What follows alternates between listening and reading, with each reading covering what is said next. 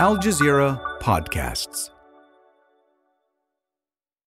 We begin in Gaza, where the Palestinian Red Crescent says Israeli forces have raided one of the last operating medical facilities. Al Amal Hospital in the southern city of Khan Younis is also sheltering displaced Palestinians. The United Nations Secretary General has met major donors of the UN Agency for Palestinian Refugees. Antonio Guterres was seeking to reassure member states that temporarily suspended their funding for the agency.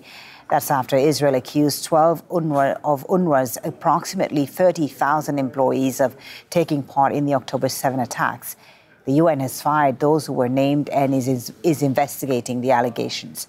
President Joe Biden says he has decided how the U.S. will respond to a drone strike that killed 3 American troops in Jordan at the weekend.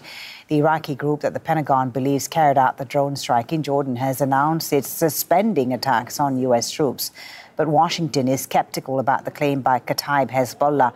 And Myanmar's military government says it's easing election registration rules for political parties.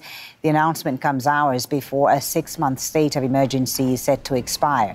It's been extended several times since the military took power in a coup 3 years ago, citing election irregularities. The junta has promised to hold an election and return to democratic rule, but has not given a time frame.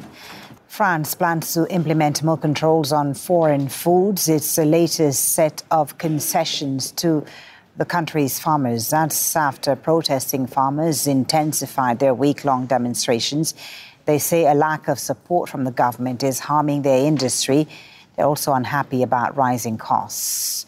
The protests have also spread to Italy, where farmers blocked a road close to Rome. They're angry about EU and government policies, as well as the impact of inflation and taxes.